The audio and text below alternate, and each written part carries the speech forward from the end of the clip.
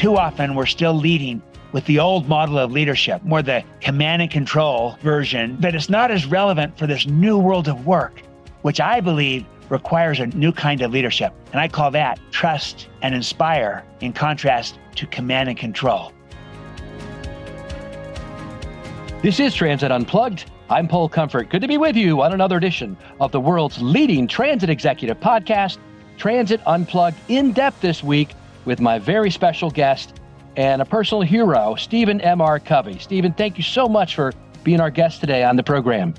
Oh, thank you, Paul. I'm absolutely delighted to be here with you today. That's wonderful. We've never done this before. In 6 years, we've primarily only hosted public transportation executives, but this year we started a new emphasis on leadership development, Stephen, and you're one of the top leadership development guys in the world. As a matter of fact, you're a New York Times and #1 Wall Street Journal bestselling author of the recent book, The Speed of Trust, which I have here, and which I've had in my library for a while. It's been translated in 22 languages and has sold over 2 million copies worldwide. Stephen is also the author of the newly released Wall Street Journal bestseller, Trust and Inspire, How Truly Great Leaders Unleash Greatness in Others, which was just named the #1 leadership book of the year by the Outstanding Work of Literature Awards. Hey, congratulations, Stevie. That's pretty awesome.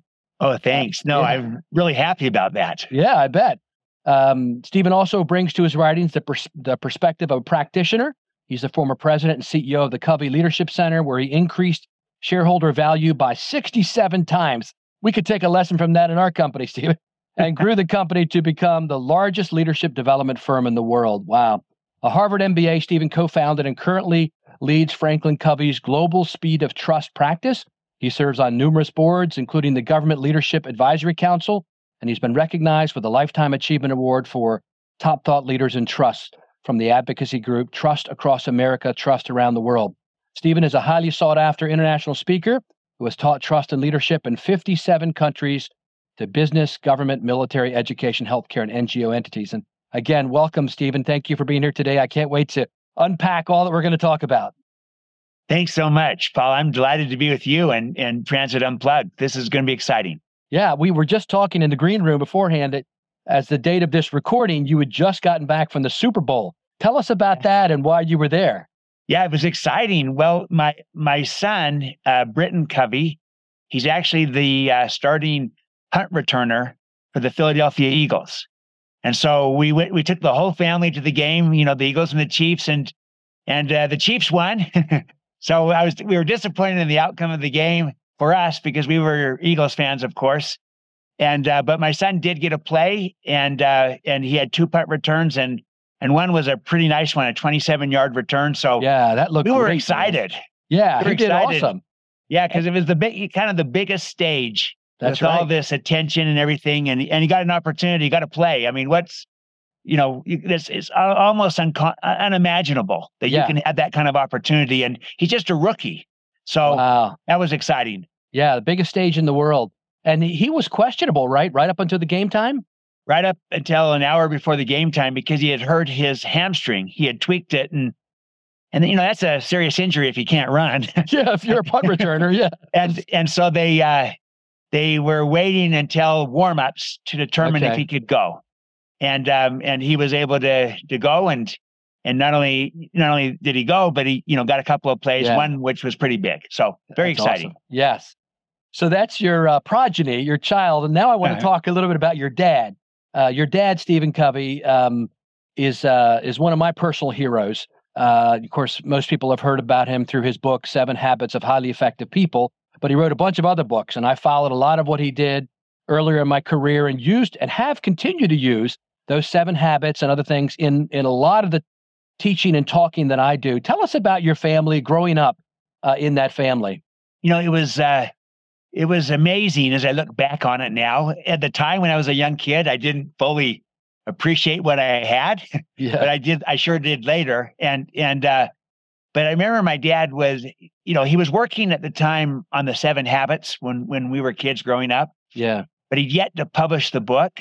But we would learn these principles kind of in the home, just one at a time. This is before he'd put them together as 7 Habits. But I remember, learning the principle of being proactive, right, and taking responsibility and not being reactive, and And, just the whole idea of in between what happens to you, the stimulus, and your response to it, there's a space and you can choose your response. And being taught that my whole life. And I remember other important habits like beginning with the end in mind, always having a real plan for what you're doing and an objective of why you were doing it. I remember other habits like seek first to understand, then to be understood. He would teach that the key to influence with people is to first be influenced by them through genuine empathic listening, where they felt understood. And so I kind of grew up, and all of us kids did. There were 9 of us. We had a big family. We kind of grew up hearing these principles being taught them in our home, and without the full appreciation for the nuggets of wisdom we were being given, because it was kind of like, this is our dad. Right. Right. Yeah. But over time, as the years passed, we began to realize, hey, we had a pretty amazing dad, and I'm going to add, and mom. She was my dad's equal, and we were taught a lot of important things. And so we like to see ourselves as we were the guinea pigs for my dad's first ideas. He tested them with us first, and then we realized kind of later how impactful they were. But I kind of grew up with that, and even with me personally, the story my dad tells in 7 Habits of Green and Clean, where he taught his son how to take care of the lawn, the yard. Yes. That story was about me. That was you, huh? I was that young boy, and wow. It's in a story of empowerment and of delegation and of being trusted, really, to take responsibility. And at first I kind of didn't follow through, but then I ultimately kind of began to see myself differently, that my dad trusted me and I wanted to live up to it. And I responded to it and rose to the occasion and took care of our lawn, and it was green and it was clean. And so I kind of use that story even now with the work that I talk about on trust, how I learned this really as a young 7-year-old boy from my dad. That's something. How many copies do you know did that book end up selling? I know it's still a bestseller. It's still a bestseller. It sold over 40 million copies. Wow. But the interesting thing is I looked just last week. It was number 3 on the business bestseller list. This is 34 years after its publication. It's amazing. So it continues to sell.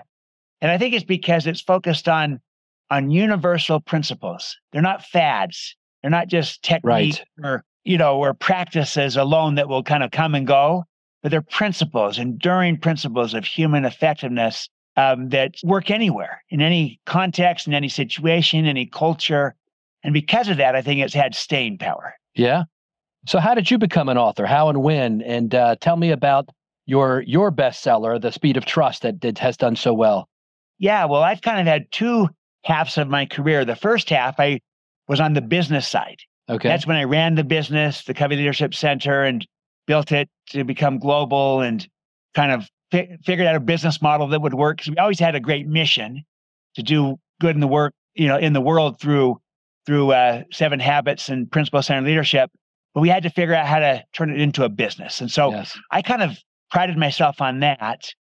But it was after doing that and succeeding with the company, then we merged our company, Covey Leadership Center. We merged with Franklin Quest to form Franklin Covey.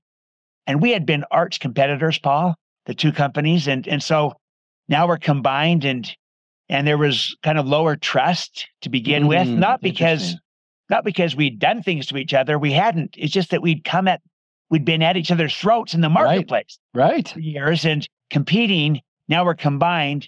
And at first we didn't fully trust each other. And initially the merger kind of struggled at first. It kind of slowly came together because there was a lack of trust. And so we were not very innovative, not very collaborative. We became internally referenced instead of focusing on the customer. And we saw firsthand the high cost of low trust. But then we became aware that we need to practice our own content and, live these values and really focus on building trust intentionally. And so we began to work on that and to build the trust on the team, in the organization. And we did. We moved the needle on trust through our behavior. We behaved our way into greater trust. And as we did that, then we became far more collaborative, far more innovative, and far more effective. And we focused on the customer better. We began to really succeed. And it was kind of coming out of that whole experience, I realized, my goodness, trust changes everything. because I've seen what happens when there's low trust, how everything takes longer, costs more, and it's like a tax put on the organization, and a wasted tax, not a useful one, but a wasted tax. Then I also saw the reverse, how when we built the trust, how that changed everything. Now we could move fast, lower cost, greater creativity, greater innovation, commitment, passion, innovation, all these things were happening. And that really was a dividend, a high trust dividend. So I came out of that saying, trust matters. You can move it. You can go from low to high. And it's really a learnable skill for each of us. We can behave our way into trust just like we can behave our way out of it. And I said, I need to write about this. I need to talk about this because at one level, we all kind of know that trust matters. But at another level, we don't see practically how profound its impact is, and also how tangible and practical and learnable trust is. And I felt like I could really make a contribution in both fronts.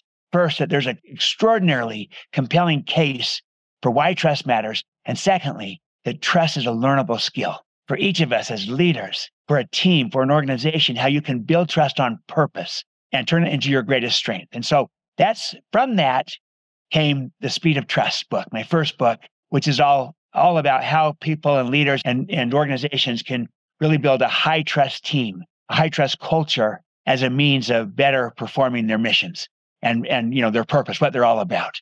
And so that emerged kind of out of the crucible of that merger where we were struggling at first, and then we turned it around through trust. And I said, this is a message that everyone needs to not only hear, but to really practice and to get good at. And that was the idea behind the Speed of Trust. That's great. And now your latest book, Trust and Inspire, is it build on that? It's kind of building on the principles, right? It does. It builds upon those principles. It's also standalone. And the premise of Trust and Inspire is more of a leadership approach, which is saying this, that the world has changed and is changing all around us. With the new generations, the younger generations, Gen Z, millennials, with the idea of work from home, work from anywhere, remote work, hybrid work, intentionally flexible work, also with technology, with change and disruptive technologies, all these changes hitting us with so many choices and options. So the world has changed, and our style of leadership needs to keep pace with this changed world. And too often we're still leading with the old model of leadership, more the command and control version that just has become a better version of it, a more sophisticated, more advanced, I call it enlightened command and control. But it's not as relevant for this new world of work, which I believe requires a new kind of leadership. And I call that trust and inspire, in contrast to command and control. And that's a better way to achieve collaboration, a better way to achieve innovation so we stay relevant in this changing, disruptive world. But also, it's a better way to build a kind of culture, a high trust culture that inspires so we can attract and retain and engage and inspire the best people and bring out the best in people and win that war for talent, which has never been more important than today. And so that's the idea, is that in a new world of work, we need a new way to lead. Command and control doesn't work very well anymore. Trust and Inspire does. That's the idea. So it's a leadership book talking about the kind of leadership that is relevant in a new world of work. It's wonderful. I know people, if they get a copy of the book, Trust and Inspire, they can unpack it all. But can you give us a few of the key maxims right now from the book? We'll continue with Paul's interview with Stephen M.R. Covey in just a moment. But first, Mike Bismeyer and Mike's Minute. Hi, this is Mike Bismeyer, kindness and transit advocate, and this is Mike's Minute, where we talk about leadership, mentorship, and kindness with the hopes it'll inspire you to pay it forward. This week's amazing guest, Stephen M.R. Covey, was truly inspiring. He referenced trust as one of the main tools of leadership. Trust is important in all aspects of life and how we carry ourselves. Work, life, and every relationship we partake in, trust is the underlying factor. When you lead folks, they need to trust you. They need to know they have your support to take the next step, make that decision, and trusting you to be there to back them regardless of the outcome. The high cost of low trust. I love that term. We have all seen it in every workspace. And as workplace retention and recruiting continue to be a challenge, trust is also an underlying factor in every decision there. As the employer, trusting you have the right people in the right position and allowing them to prosper in that role. As the employee, being able to entrust your employer, understanding their vision, being aligned with it, and having them be honest with you if the vision may be changing. More importantly, always being comfortable in your role and trusting your leader, who will inspire you to both move forward with the goals and continue to grow and excel in your own professional development. Trust also directly aligns with mentorship and kindness. People collaborate alongside mentors and leaders because they trust their vision, their ethics, and their experience and want to emulate those skill sets. They're inspired to continue to grow in their own personal toolkits. And when it comes to kindness, trusting yourself, the cause, and the belief that you can create change is not only inspiring, but fulfilling. Trust me in saying that every time you commit a random act of kindness, it's not only impactful to those who may be in need or benefiting, but it's also impactful to you, impactful to your growth, and it's impactful to those around you that have marked you as a leader. Thanks for listening. Thanks for doing what you do. Kindness is cool. Can you give us a few of the key maxims right now from the book? Yes, here's one. People don't want to be managed. People want to be led. They want to be trusted. They want to be inspired. And there's nothing wrong with management. Management's a good thing with things. But with people, we want leadership. So manage things, lead people. And, management again is good. So we need good management of things, of technologies, of strategies, of infrastructures, of assets, of schedules, in the transit business, of the transportation modalities and the different assets that we have to achieve that, and the schedules and the technologies and the inventories and the finances. We manage things, but we lead people. But sometimes we get so good at managing things that we start to treat people as if they were things. And when we start to manage people like things, then at some point we're going to end up with no people and a lot of things, because they're going to leave and go elsewhere to where they feel they're trusted and are inspired. Yes. So it's not good and bad. It's not either or. It's just context. And it's manage things, lead people. Be efficient with things. Be effective with people. So you can be command and control with things, but be trust and inspire with people.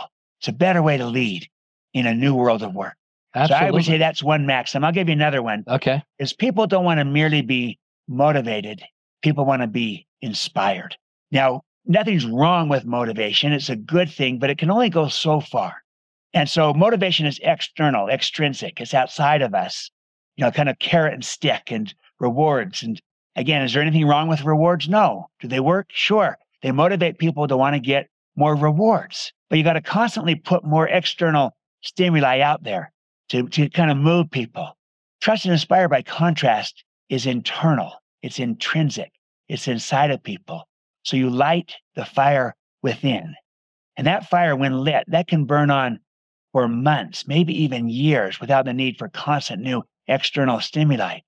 And it's inside of people. You see that. You breathe life into people, into relationships, into teams, into cultures, whereas command and control often sucks the life out of.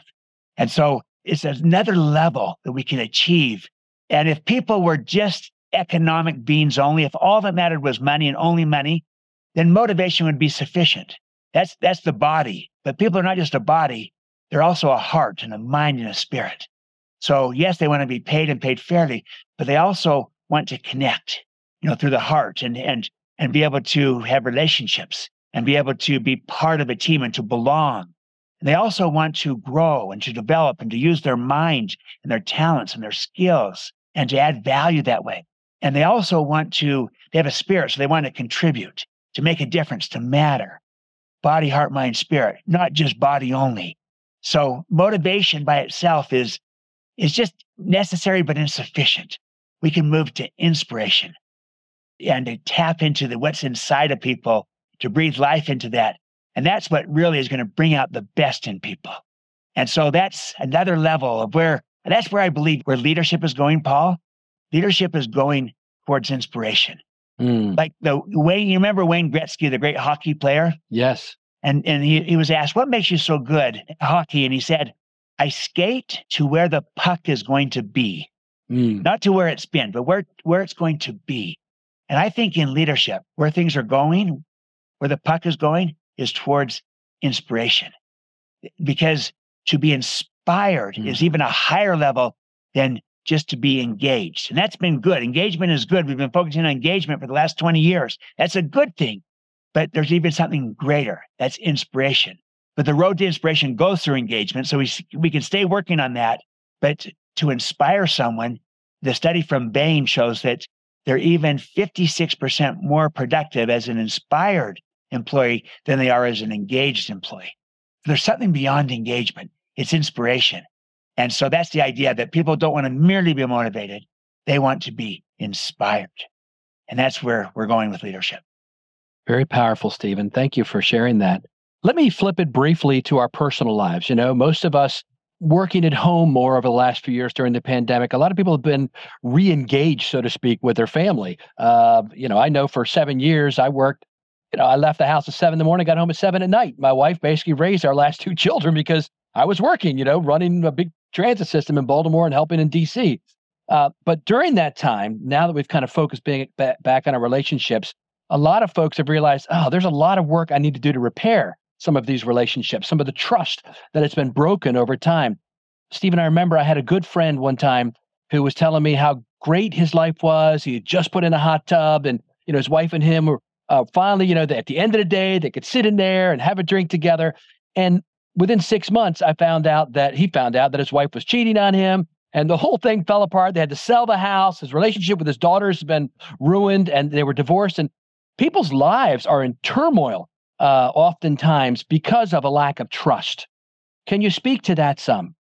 Yes, I think that for all my work on trust inside of organizations and teams, which is critical, it's foundational, I think the greatest place that this has, trust has the greatest impact, the most powerful impact is in relationships, including personal relationships with those of the people that we love and value the most in our lives, our family and friends and so forth.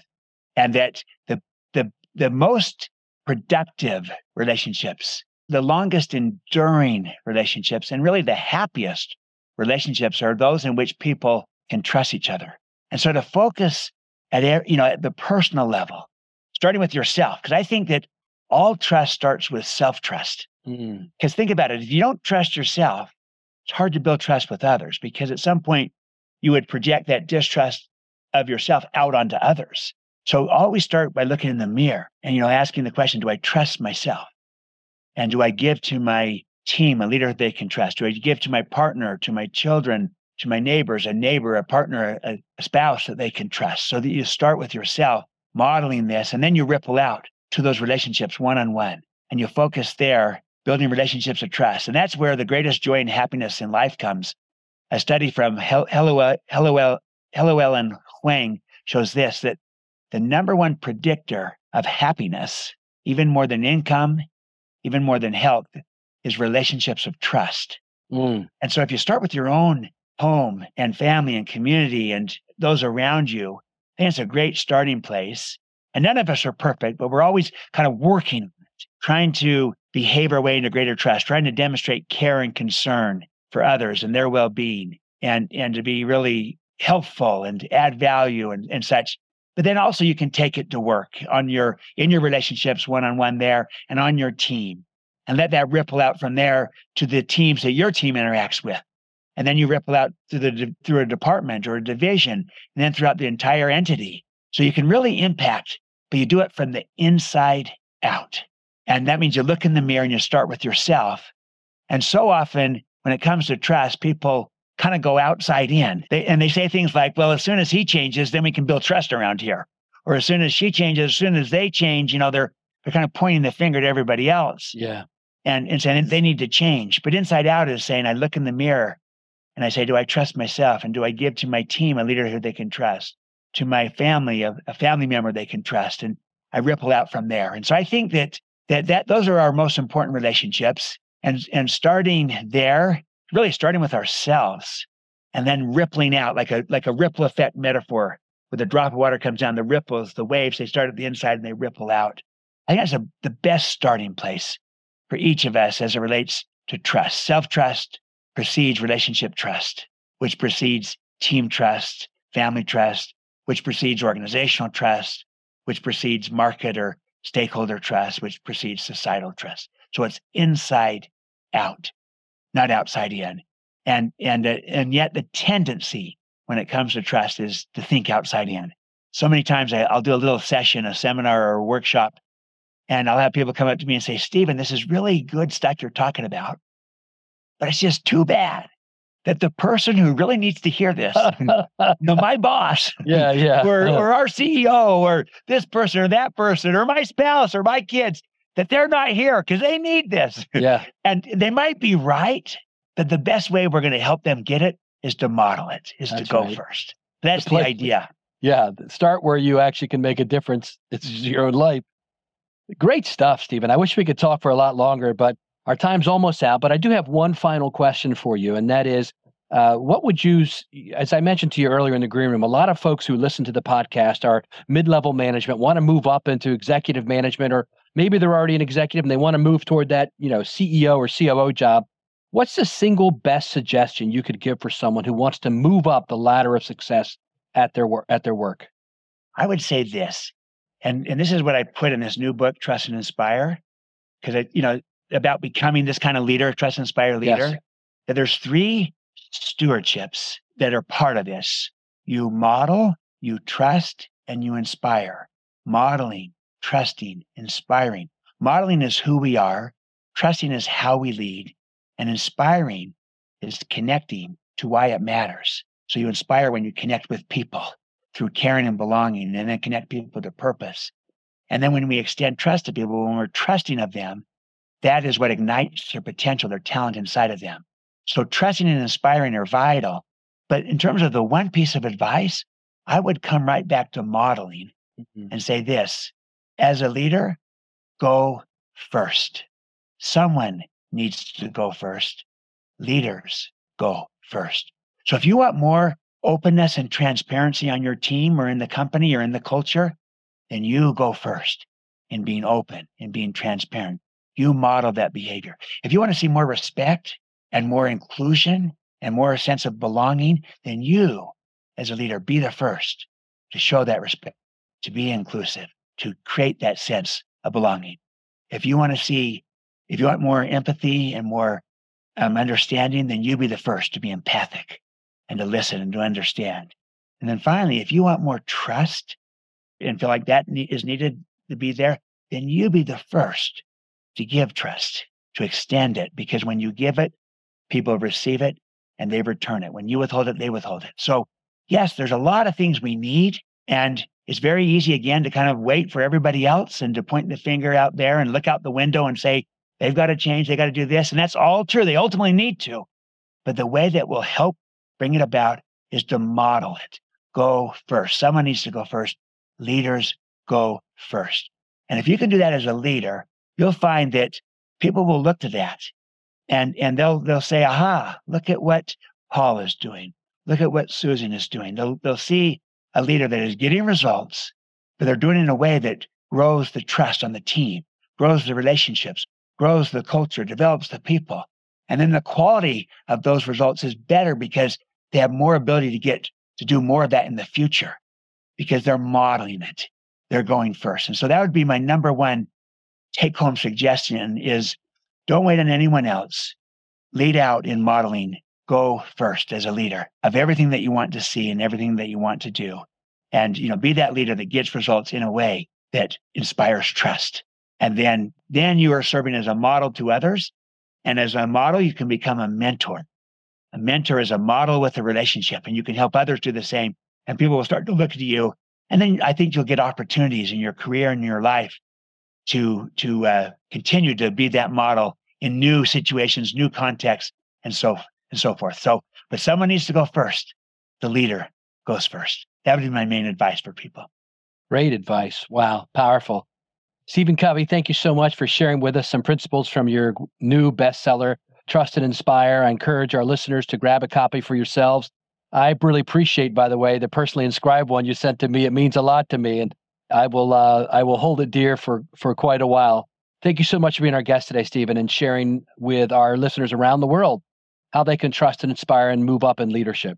Oh, thank you, Paul. It's a delight and honor to be with you. I've worked a lot with public transportation entities and public transit authorities and organizations.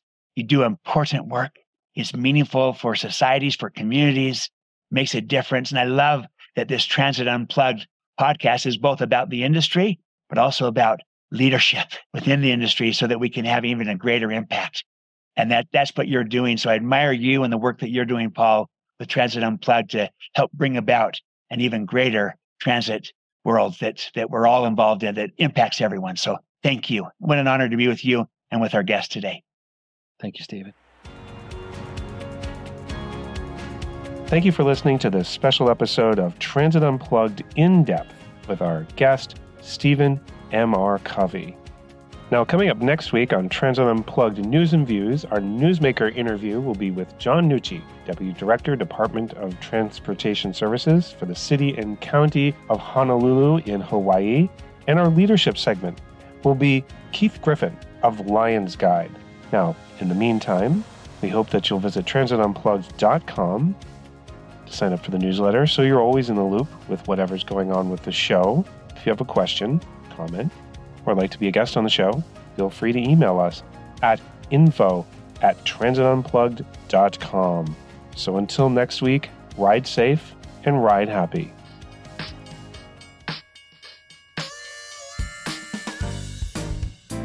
We hope you're enjoying this episode of Transit Unplugged, the podcast. How would you like to see behind-the-scenes footage of the agencies that Paul visits? Then be sure to check out the new Transit Unplugged TV on YouTube, where transit evangelist Paul Comfort dives into the culture, the food, and the transit of major cities around the world. You'll see the operations control centers, how maintenance shops work, and the latest innovations taking place at agencies around the globe as we work together to improve the lives of our transit riders and our communities. Be sure to subscribe to Transit Unplugged TV on YouTube or at transitunplugged.com.